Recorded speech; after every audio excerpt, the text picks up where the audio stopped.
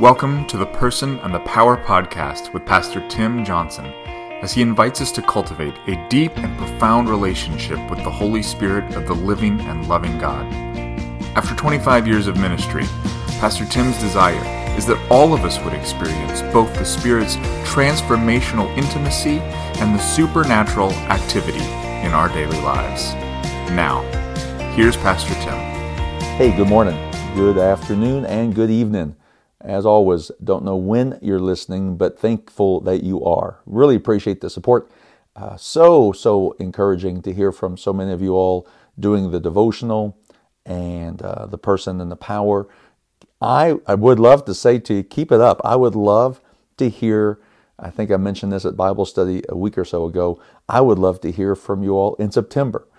Keep sending me your notes, and keep sending me here's what I'm finding out, and keep sending me here's where I'm challenged, and keep sending me here's where I'm struggling. I love to hear that. I truly think that's a pastor's dream. I think that's probably one of a pastor's number one goal and number one dream is to have his or her people engaged in the Word of God, digging into the Scriptures and learning and growing. For me, it's been a highlight to get texts from folk and voice texts and pictures of your notes and phone calls and questions when I see you in person and commenting on the word of the day or the Bible study of the day or the challenge that has challenged you. So I so appreciate that. Really do. It's so encouraging. And thank you for tuning in. You're going to find out today one of the reasons I can't stand the book of Judges. Yes, I said it. I've said it before, and I want to make sure you're clear. I believe, obviously, that the book of Judges is the Word of God, but that doesn't mean you have to like it. Judges is one of my least favorite books, and you're going to see one of the reasons here today as we dive into this chapter. We still find the Spirit of God. We still find the Holy Spirit. Ruach HaKadosh. Ruach meaning breath or wind or spirit. Ruach ha meaning or of is the word of, and then kadosh is holy. So what we're saying when we say Ruach HaKadosh is Spirit of holy.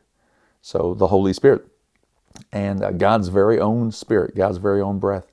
And so we are looking through these next several weeks, however the Lord leads us. We're trying to be led by the Holy Spirit. But each week we're looking at finding the Holy Spirit in the Old Testament and kind of going a little chronological. That doesn't mean we always will, but we continue to kind of journey that way this time. And we find ourselves in the book of Judges. But we were there last week. We're here again this week. Probably we'll be here again for the next couple of weeks. But again, this is one of those stories you're like, ugh. But we'll get to that here in just a second. Hey, want to just share something really fun with you. Just really kind of cool. I appreciate, I took Greek in seminary, took Hebrew in seminary when I was at Asbury. It was one of the years, I can't remember if it was one of the first years or one of the last years. I can't remember when they changed it, but I just know I was in that place where you had to take both Hebrew and Greek to get an MDiv degree. I think it was like the first year they started it. And so I was blessed by that because as much as I struggled with Greek, oh my goodness, intensive classes, I believe it was June and July. I think I had to take, it was Monday through Friday. I had to stay in the dorm, leave my family and an hour and a half, 2 hours away and stay in the dorm Monday through Friday, came home Friday and of course saw my family Saturday, preached on Sunday, went back on Sunday night to be ready for early morning class Monday morning. And it was Greek intensive. I think it was all during June and all during July. Yep, perfect way to spend the summer. And just digging into Greek. And it challenged me. I passed with a decent grade. With Hebrew, man, I don't know what happened, but Hebrew was during a regular semester, but it was probably my favorite class of all time. Loved digging in. And so still to this day, I love Greek and Hebrew. I've got several different devotions I do now this year, each morning. And of those devotions, I have a Greek study and a Hebrew study. And out of the Hebrew study, something I did not know, I want to pass on to you here just for the next 60 seconds or so. Abracadabra is a Hebrew word. It's a Hebrew word, and it means I create as I speak. I create as I speak. That's what it means. Abra, one separate word, and then cadabra spelled with a K, cadabra. but it means I create as I speak. And the earliest Jewish rabbis believed that it was that word that God spoke over creation. Now, it makes sense, but it sounds a little funky to us, right? God creating the world. In the beginning, God said abracadabra. It just doesn't fit, right? Because today we connect abracadabra with rabbits coming out of hats and stuff like that, right? And the reason it began to be connected to magic was the earliest shaman, comes from the word Baal Shems, which are teachers of Baal or followers of Baal. So shamans who are false teachers, or they were Jewish shamans actually, who believed in the Jewish faith, but they also began to practice New Age practices. You know, there's nothing new about New Age, right? New Age is one of the oldest tricks of the devil. So, but they practiced New Age practices. So they began to take that word abracadabra, I create as I speak, as if it was like a magic incantation. And first they used it over people for healing purposes, and they would repeat it over and over, abracadabra, abracadabra. Well, today, of course, it's become this magic incantation, this word that we use for magic. But originally, Hebrew word simply meaning I create as I speak. Could it have been a word spoken over all of creation? Could be. It's hard to get our minds around that, isn't it? Abracadabra. But it is a Hebrew word meaning I create as I speak. Fascinating stuff. Amen? Fascinating. So love digging in to the Word of God. So Lord, we just love you. We thank you so much for this day. Ask and pray wherever we are listening to this at night, in the morning, in the evening, in the afternoon, whenever. Ask and pray you just enlighten us with the Word and truly engage us for these next 20 minutes or so. Engage us, even in a chapter and a book that I don't particularly care for. But that's okay. It's still the Word of God. Amen? We love you, Lord. We trust you. Holy Spirit, Ruach HaKadosh, breathe on us today. In Jesus, your mighty name, we pray. Amen, amen. Let's go to Judges 11. And it's one of those passages you may or may not have read. You may have read in your Bible study or in your reading of the Bible through in a year, whatever it may have been. But you may not have lingered on it. It's one of those passages. The Spirit of God is very evident. Ruach HaKadosh is very evident here. And yet, you see some really foolish decisions. You see some really you see some things happening that are not led by the Ruach HaKadosh. And yet you see some things happening because of the Ruach HaKadosh. And I think it just gives us this real principle. Just because we're led by God, just because we're filled with the Holy Spirit, does not mean we are not immune from foolish decisions. And one of the words we're going to talk about is vows. Or is it good to make a vow? Should we make a vow? Why did Jesus say, do not make a vow? Let your vow be what? Yes or no. Do not make any other vows. It's either yes or no. So anyway, I got to believe that he was referring to maybe this story in the book of Judges, Judges 11. So we're going to read through most of it. There's going to be a lot of names that I'm going to read through quickly and fast because I may not know how to pronounce them. That's okay. My trick in reading Old Testament names sometimes is just read them really fast, and no one else will know. All right, so Jephthah of Gilead was a great warrior. And you got to pay attention. Look at this juxtaposition. Look at the oxymorons. Look at these real great opposites. He was a great warrior. He was the son of Gilead, but his mother was a prostitute. So as we read through, you understand that the rest of the kids were not, apparently, children of a prostitute, but he was. Verse 2, Gilead's wife also had several sons. So there's Gilead and his wife. And then these half-brothers grew up. They chased Jephthah off the land. You will not get any of our father's inheritance. Why? Because you're the son of a prostitute. So Jephthah fled from his brothers and lived in the land of Tob. Soon he had a band of worthless rebels following him. Now I'm reading from the New Living Translation, but when you go into the Hebrew, worthless rebels, not necessarily meaning kind of like a band of thugs, as much as kind of like almost Robin Hood and his band of merry men. So literally, that word worthless rebels, when you look at that in the Hebrew, it almost means like they were taking money from the rich and giving money to the poor. So they were actually, they were kind of like a hero of sorts. So Jephthah was proving his hero status or his great warrior status by taking money from the rich and giving it to the poor. and he had a band of followers with him. So that's kind of what it means more in the Hebrew. So interesting. Again, we see Robin Hood long before we read about Robin Hood. We read about a biblical Robin Hood. About this time, the Ammonites began their war against Israel. When the Ammonites attacked, the elders of Gilead sent for Jephthah in the land of Tob. The elders said, "Come and be our commander. Help us fight the Ammonites. Save us," is what they're saying.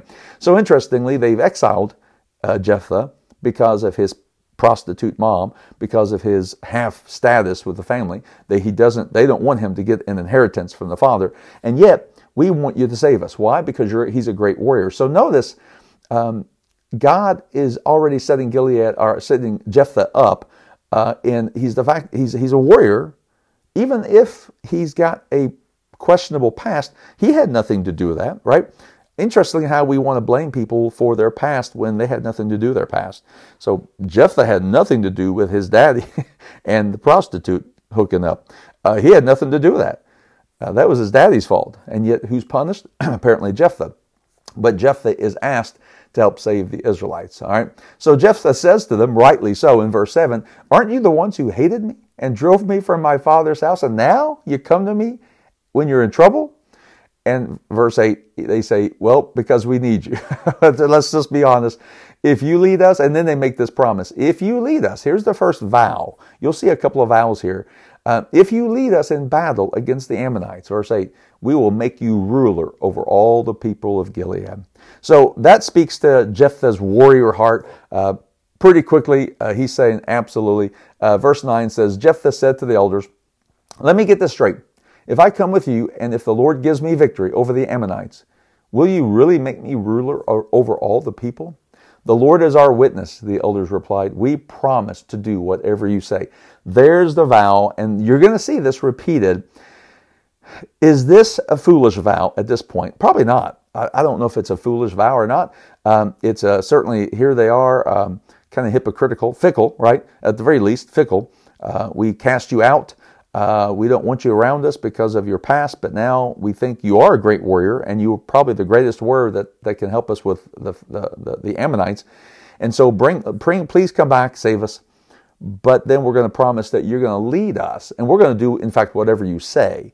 And so there's that phrase that you're going to see again in just a little bit. It says, "We promise to do whatever you say." That's a scary vow, I think, and this is where I think we have to be very careful with making even vows before God. And we do this a lot.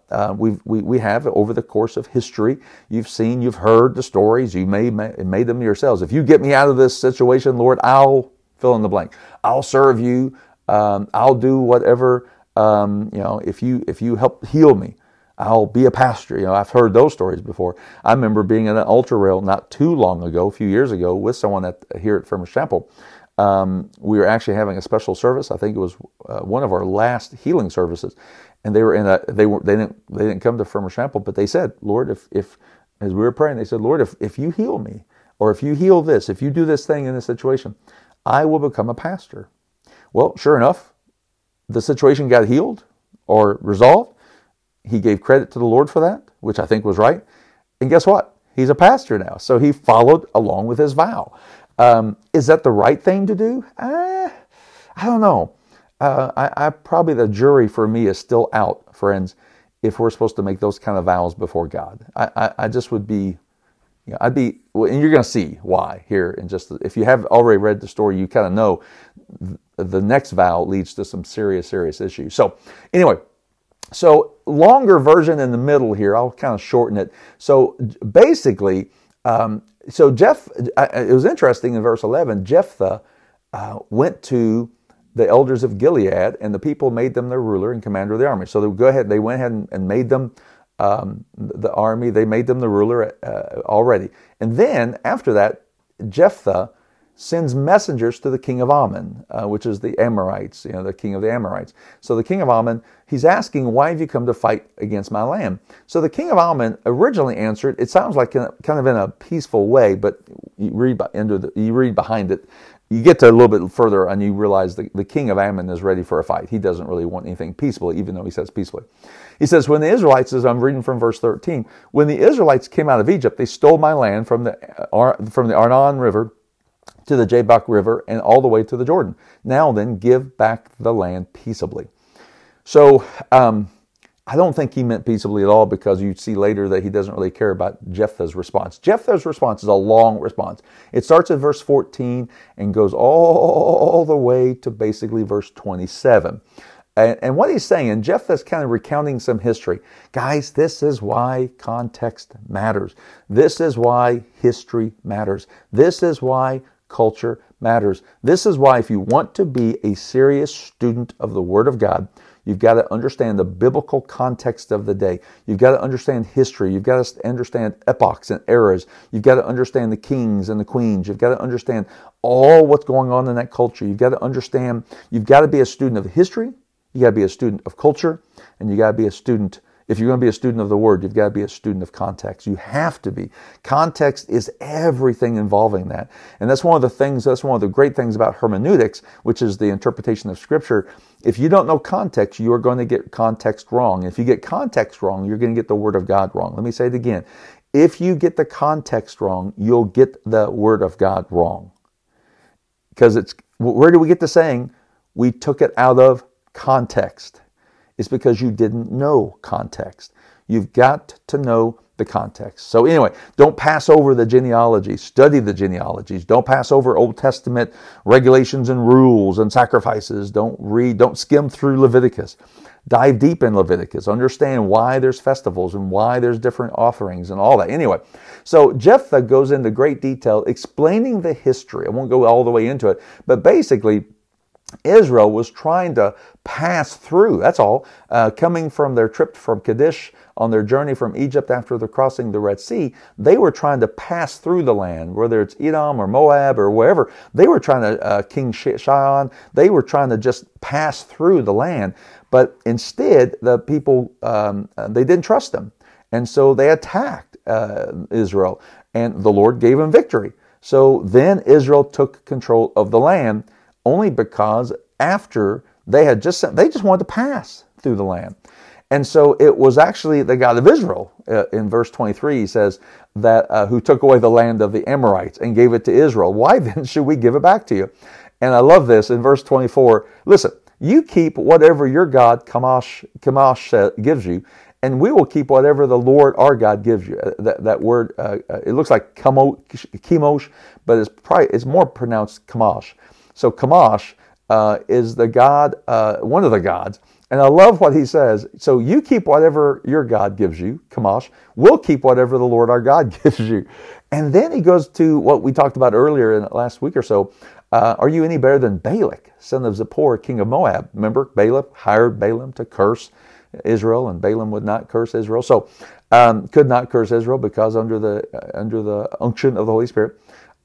So he refers to that and compares them to that. So basically, at the end of it, Israel has been living here for 300 years.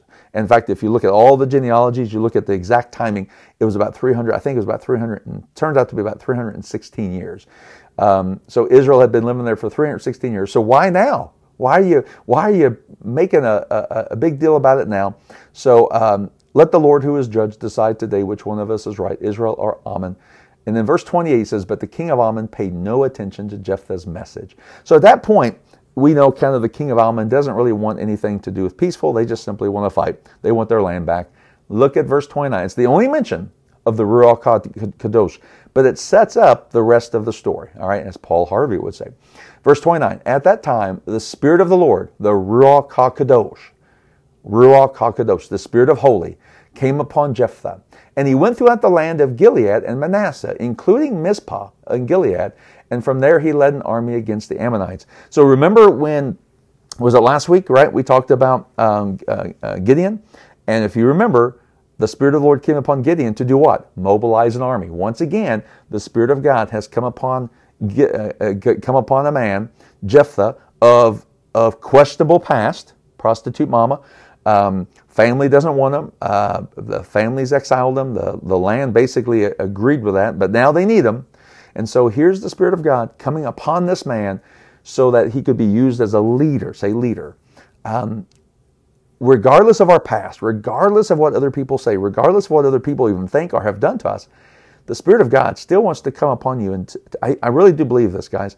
He still wants, there's still a great need in our culture for Spirit-filled, Spirit-led leaders. That's why we do the Joshua Center. The Joshua Center, the very existence of the Joshua Center is to raise up Spirit-filled leaders.